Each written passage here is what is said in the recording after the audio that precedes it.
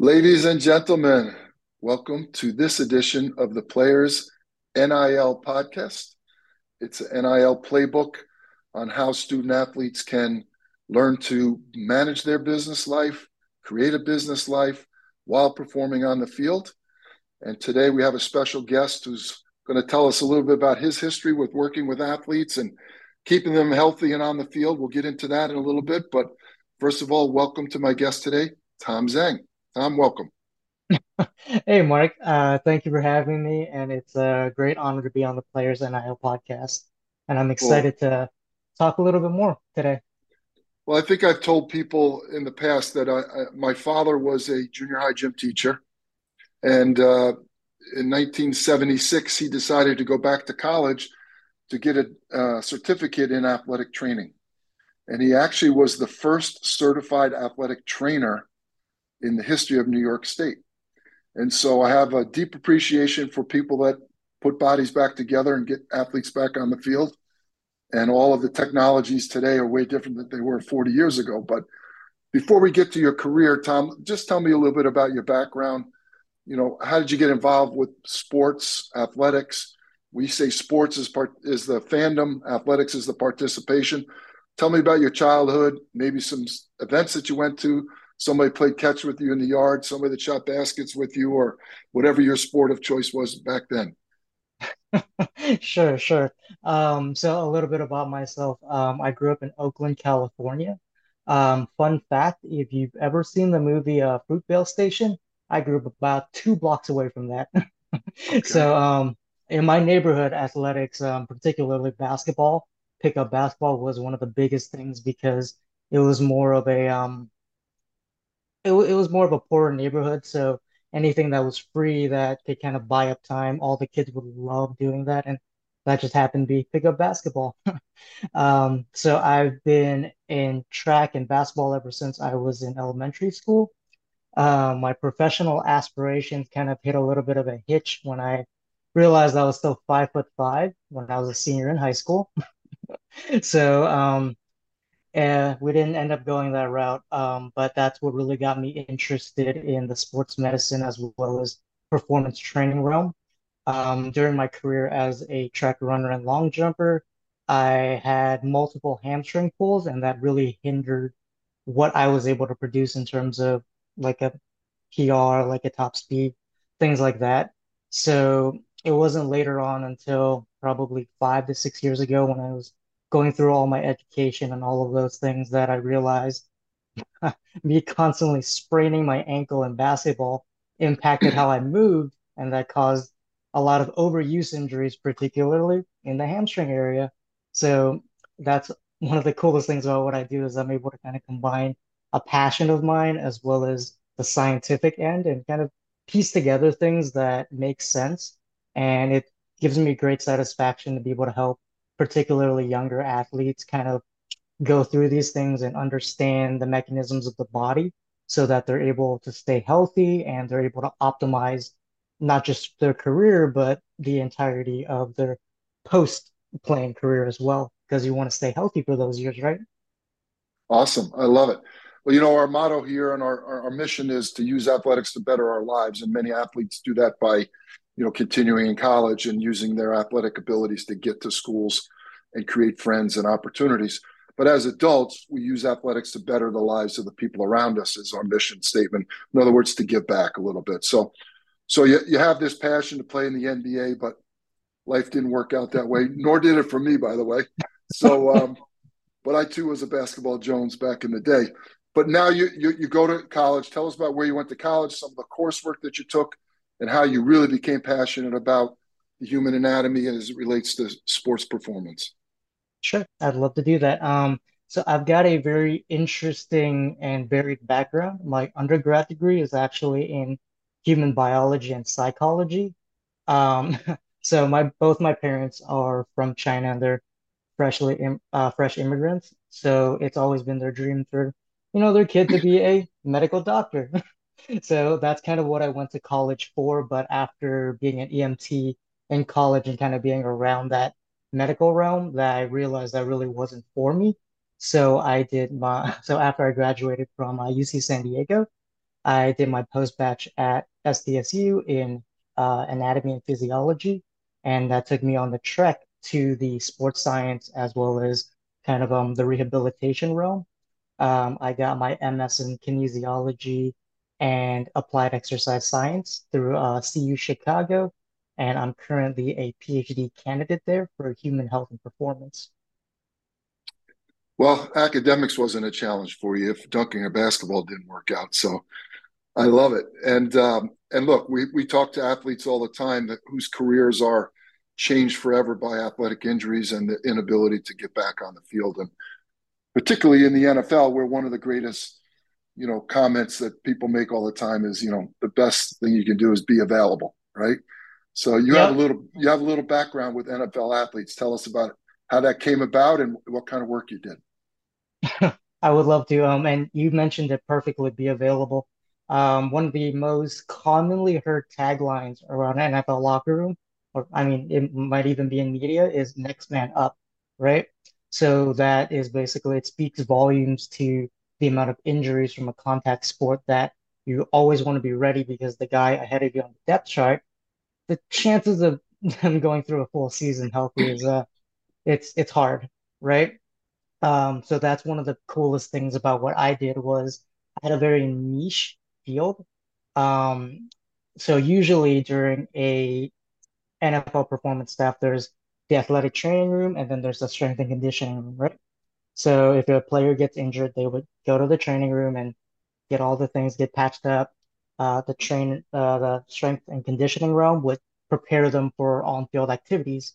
So I actually kind of was in the middle of that. So I kind of bridged the gap in between that. So my background specifically is in biomechanics, as well as how injuries impact the rest of the body and how to recondition your body so that you adapt and get basically back into playing form with minimal um, issues. So what I mean by that, I'll give you an example. So say a player sprains their ankle, right? So they would go to the training room and they would do phenomenal rehab. They would get the ankle feeling better, get the ankle stronger. But anybody who's had a sprained ankle will can attest to if you sprain your ankle and you go back on the court and you're running 5-on-5s, you're going to notice a little bit of a hitch in your step when you're sprinting. It's not going to feel quite even left and right. And that's a scientific phenomenon called arthrogenic inhibition. So that's basically your brain shutting off a neural pathway to the injured limb, and that causes you to load unevenly or asymmetrically. So what I do is I take a look at your body, I take a look at how you move, and we figure out where that compensation is coming from and what's the quickest, easiest, and best way to fix it so that you can go back to performing and you don't have a increased risk of re-injuring yourself or anything else from wear and tear, and you're able to optimize that performance. Your time in the NFL, what was the most common injury that you saw? Is there one that stood out? I would say soft tissue injuries were very common, particularly hamstrings and groins. I think it's just the nature of basically you have to exert maximal force in like a 40-second play cycle, and then you're sitting on the sideline and you cool down. So the elasticity that your tissue needs to be able to maneuver in is it's very hard. So in a better term is it's hard to stay warm when you have to stop and go, stop and go, stop and go, right? I guess that's why we see players on the sideline on a stationary bike sometimes in between series, right? 100%, Yeah. 100%. Or like if you look on the sideline and somebody's getting stretched, somebody's having like a hypervolt gun, just kind of blasting their legs. Same thing is just that when your body cools, your tissue tends to tighten up. And if you need to go 0 to 60 in a drop of a dime, that's not a great thing for muscle strains. So one of the things that I like to do is take all of this information and deliver some practical, actionable items. We at the Players NIL start with juniors in high school, so kids that are going through the recruiting process, college decision process. So it's age 16 to 18 in high school, and then we work with college athletes, which generally is 18 to 23 or so. So give me some practical tips. you're not in an NFL camp. You're not at a Power Five school with athletic training and strength and conditioning coaches and maybe Tom Zhang in the middle of that trifecta. But you're a good high school athlete, and again, your recruiting opportunities may be based on availability, right? If you miss half the Hmm. season in your junior year, it may affect the schools or how schools look at you and the schools that are interested in you. So, from a practical standpoint, for parents and for high school athletes, male and female, every sport, can you give me some generalizations about ways we should prepare in between games, pre-game, post-game? Any advice that you've learned along this career? Absolutely. I would love to tell you about that. And you're absolutely right in terms of recruiting, especially when you're at like a draft combine. They have a very detailed medical history of you all the way back to probably junior year in high school. So it's very important to have a minimal injury history, and that does help your chances a lot. In terms of general preparation, I always live by the more information is better. So as an athlete, your body, if you want to become a professional athlete, or even a collegiate athlete, your body is going to be kind of like your meal ticket. So the more you can learn about it, the more you can learn about physiology and anatomy. That's all the better, like which areas tend to have trigger points, all of that. Um, but always in terms of a warm up, you always want to do a little bit of foam rolling. So loosen up the soft tissue. Then you want to go through a dynamic stretching cycle just so those muscle fibers know how to lengthen and contract. And then you want to go into a sports specific warm up. So I'll use football as an example, right? So if you're a wide receiver, you're always going to run, stop, go, right? That's something that you should work on as you warm up. So tailor your warm up to what you have to do on the field. And one of the biggest things that I've noticed with the collegiate athletes and younger athletes that I've worked with is recovery isn't a big thing for them because they're young right now. They're not susceptible to all of these things that kind of build up and later on become chronic. So taking time, 15 to 20 minutes after your session of training, even though I know you're tired, I know you don't want to do it, but doing some foam rolling, doing some stretching. My personal favorite is getting a couple of things that you know are generally weak and tight on you. Like, for example, everybody's different, but somebody's glute can be a lot weaker than the other person's glute, and working on those deficits post-training is going to just give you a better recovery as well as improve your performance for the next bout, if that makes sense. So I think I understand the foam roller. Probably most of our audience does. But what are some examples of dynamic warm up before you do sports specific warm up? What was phase two? Great question. Great question. Okay. So we'll use the hamstring as an example, right? So the hamstring is on the back of your thigh, right? A static stretch would be like if you just took your leg and you stretched it out and you held that stretch.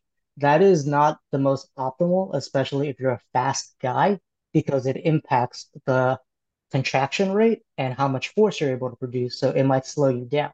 So a dynamic stretch would be like a Romanian deadlift motion where you're going up and down and hinging at the hip. And I can actually show you that right now, All just right. so you get a nice visual, because Perfect. I'm a very visual person as well, right? Right. So this is the area we're talking about right now. So Mhm. with a dynamic warm up, you generally want to have the muscle fibers glide, right? So that now they're prepared to basically do that without you asking them to. So kick your butt back a little bit of a hinge, keep your back straight, come back up. And every time you go down, you'll feel a little stretch going down in the hamstring. And what that's doing is it's improving the elasticity of the muscle component. So if you're a fast guy and running forward is kind of what you do, the hamstrings are a huge driving force for that.